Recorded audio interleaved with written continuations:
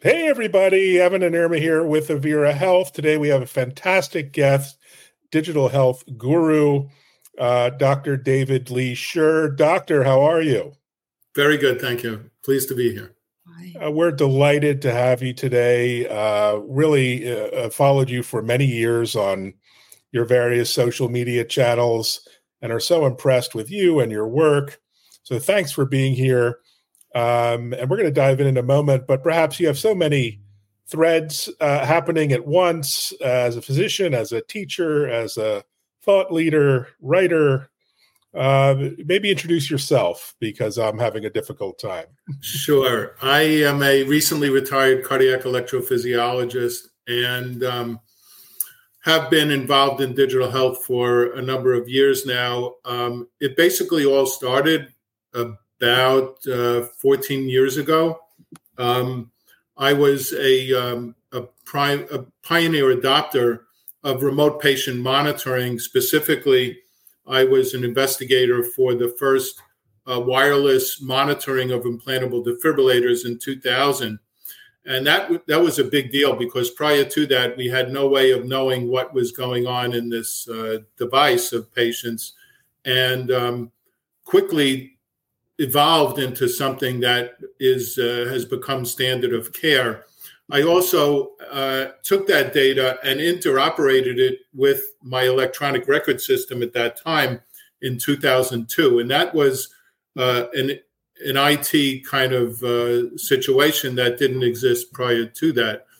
I then became very interested in digital health in general and started an award-winning blog that I wrote for about 7 years, and actually stopped writing because the goal of the blog was really to introduce digital health and educate people, both lay people and people in industry, about what digital health was, the implications for it from a clinical standpoint, some technical aspects, but also integrating legal, social, and other kinds of angles with digital health.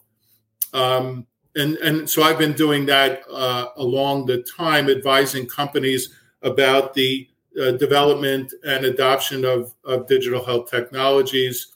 Right now, I'm chief medical officer of a company called SpeechMed, which I can get into at a later time.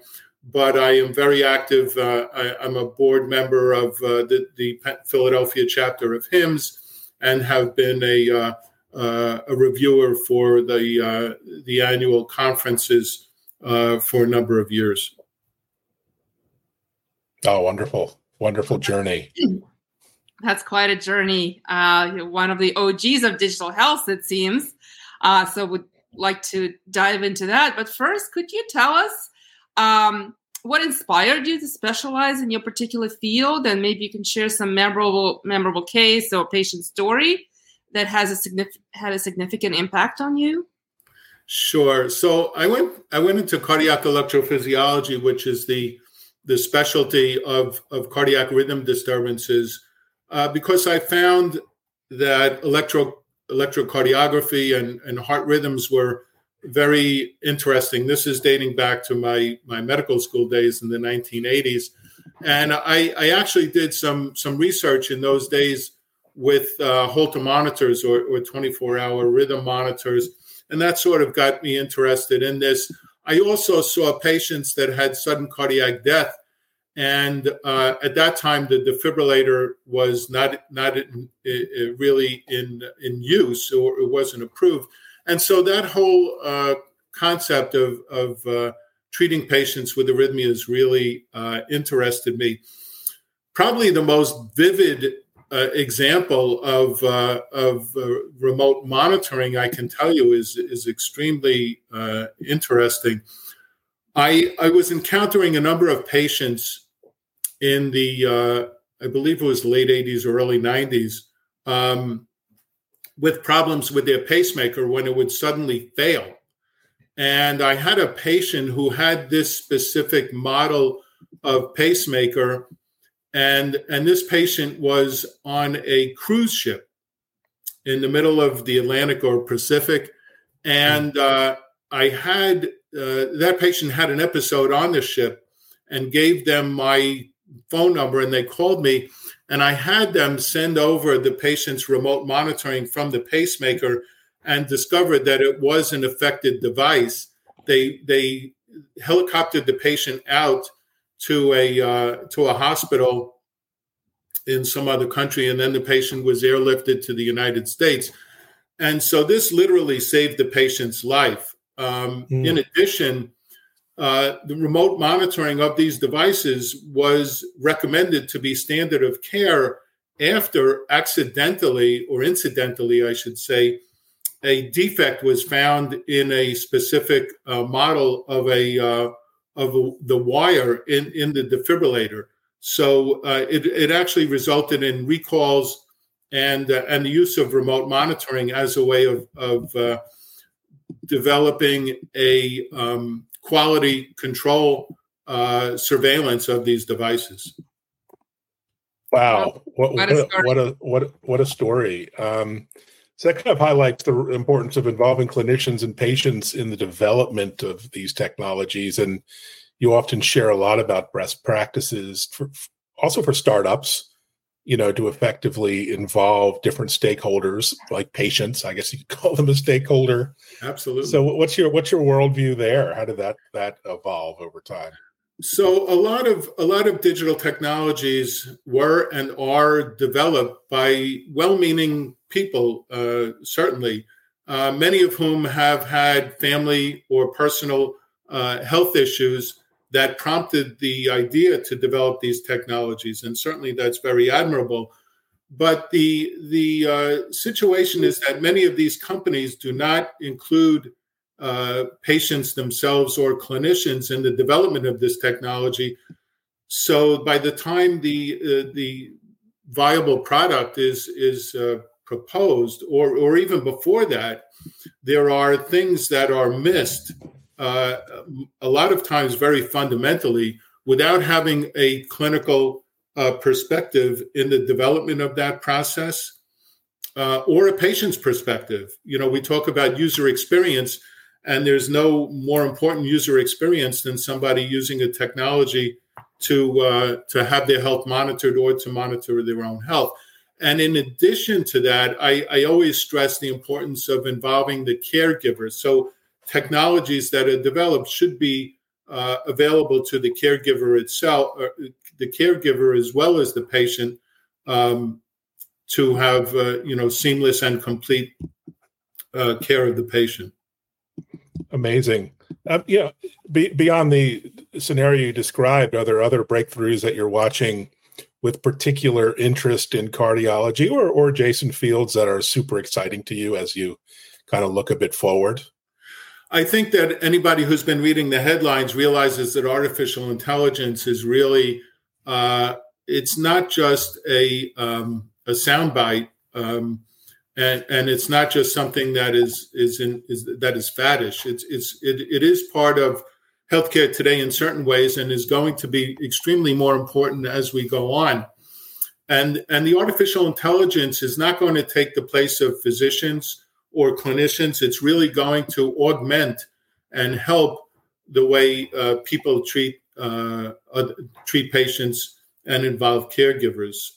In cardiology specifically, there is a big interest in artificial intelligence in interpreting electrocardiograms, but not just looking at the electrocardiogram itself, but actually taking that data and translating it to real patient disease states. In other words, looking at an electrocardiogram and determining if somebody has perhaps structural abnormalities of the heart. This has been shown with hypertrophic cardiomyopathy.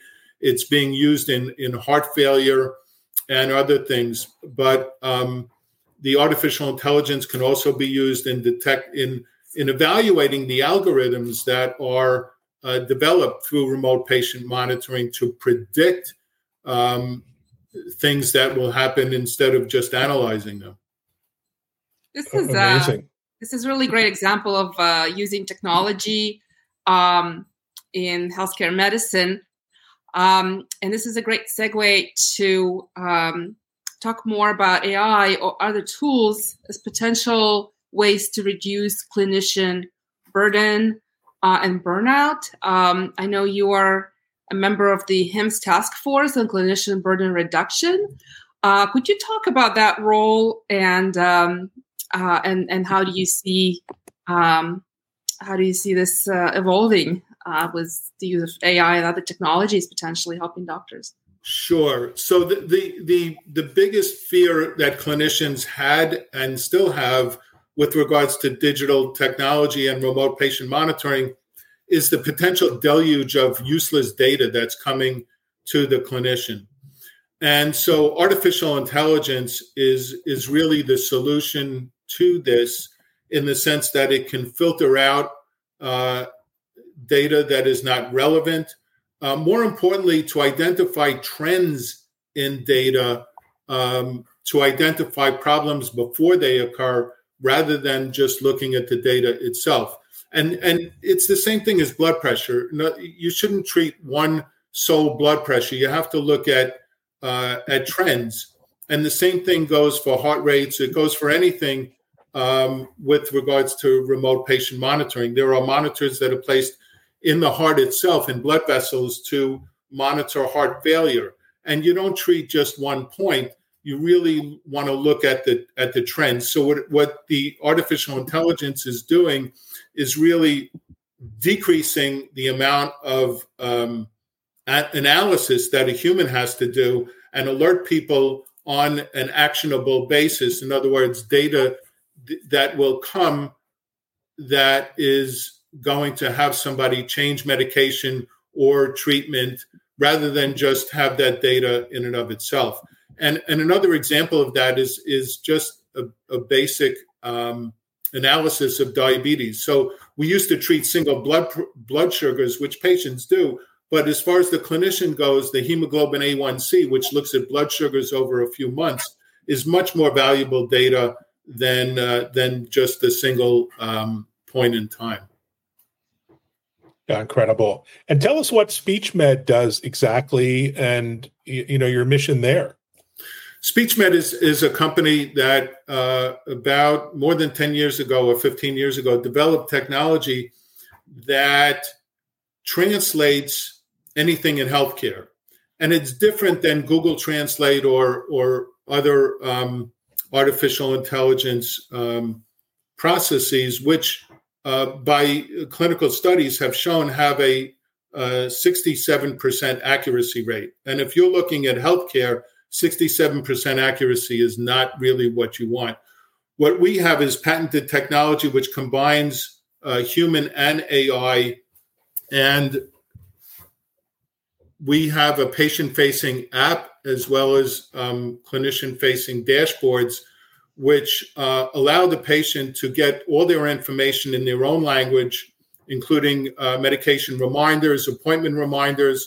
We're actually developing a process now where patients who are being prepped for things like colonoscopies or heart procedures can get those preparation instructions in their own language and monitor the progress of their adherence to these protocols, to avoid patients either not showing up because they didn't understand something or some other reason. But this way, the patient is getting the instructions and reminders in their own language. And it's really a technology which addresses both health literacy, and we do text to audio and audio to text for even people who speak English in the United States who are illiterate. It addresses disabilities such as patients who are blind or who are otherwise disabled. And so this is really a technology which I feel addresses the issues of equity and divides in healthcare that are brought about by health illiteracy. Interesting. So this is one example where this technology helps both patients, obviously, but also providers who can now better communicate with their patient population. Absolutely. And I know you are advising a number of startups. In fact, I've first got to know you somewhat through you're on the board of NQ Medical, and I did some consulting with them. Do you have advice for startups? How can they effectively engage with providers or other stakeholders that would directly benefit from their technology? Other ways like advisory groups or other ways to get engaged with potential stakeholders to show the value of technology? So that's a very interesting question. And it goes really to the point of how does a technology company get their product out there? And it's not an easy question. Probably the biggest issue is how to get through a front door. And that front door may not be the best way to go. It may be a back door.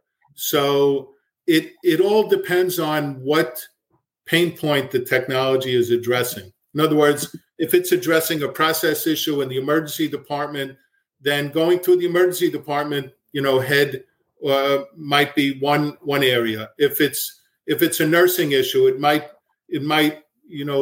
be more beneficial to go to an organization of nurses or the chief nursing officer of the company.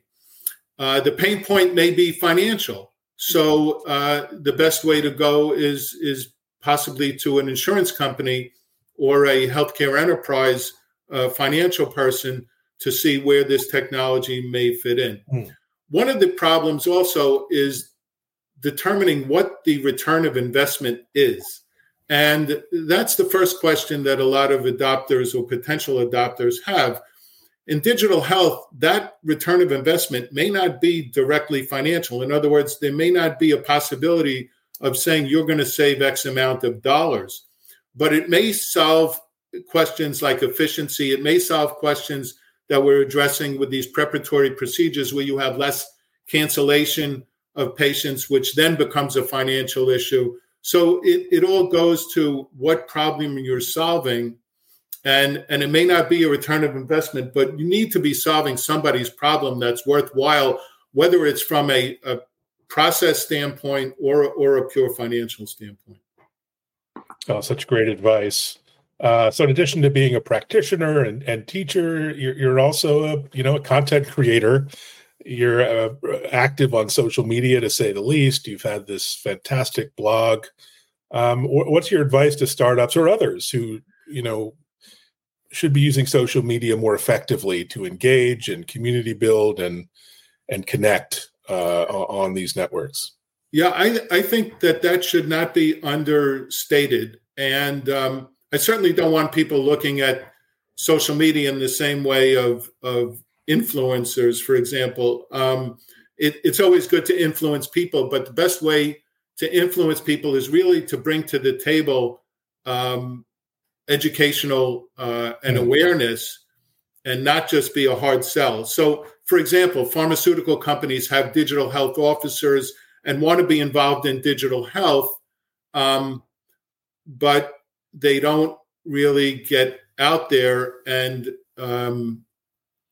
speak to patients and caregivers. In other words, the best way to increase digital health use is really to increase awareness of the disease state itself, of the difficulties in management. Direct-to-consumer, advertising of a drug is really, one thing, but it has nothing to do with reality as far as what happens when that patient is prescribed a medication. How are they going to adhere to taking it, because it's obviously important to do that. And the other thing is, if patients are having problems with medication, for example, it would be much easier for them to go on a pharmaceutical company's app and tell them, I'm having a side effect to this medicine and it may be serious. Not that the company is going to be exchanged for the clinician, who obviously needs to know first. But, in this way, surveillance of patients, post-marketing surveillance of device and drugs is critical, and digital health can certainly play a big part in that, even in over-the-counter medications. Yeah, we see that as well. All kinds of new platforms. I've really been enjoying the TikTok community around the med tech. It's, except for the plastic surgeons, perhaps, who are maybe getting a little over their skis. Well, But LinkedIn itself has been incredible in the sense that it allows for the volume of videos and data and links that others may not. It's also seen, by me as a more professional way of interacting from a formal standpoint, and certainly to increase networking. Twitter is actually very good if you want to, convey something on the fly, or it's more immediate than LinkedIn.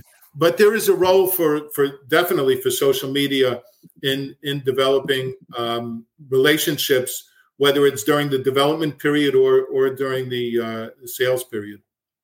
Well, you've definitely been a pioneer of blogging in the early days and using social media effectively. And you're also, you're still rooted in the practice of medicine through teaching.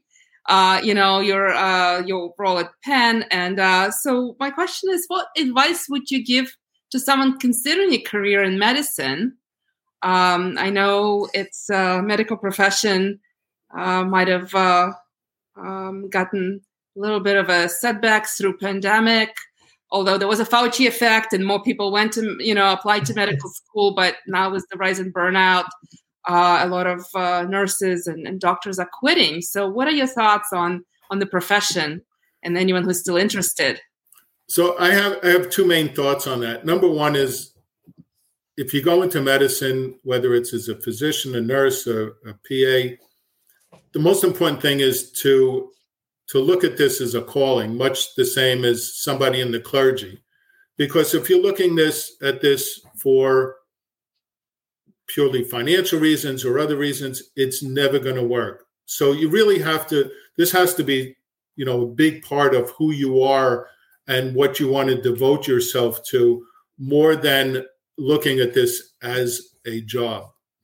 That being said, once you're in medicine, the stresses and everyday stuff that you go through, which is not insignificant, I can tell you that, should be augmented by increasing your interest in other things. So when I was practicing, I got involved I was the chair of an IRB, which is an institutional review board, which reviews all clinical trials that are submitted by physicians in that institution.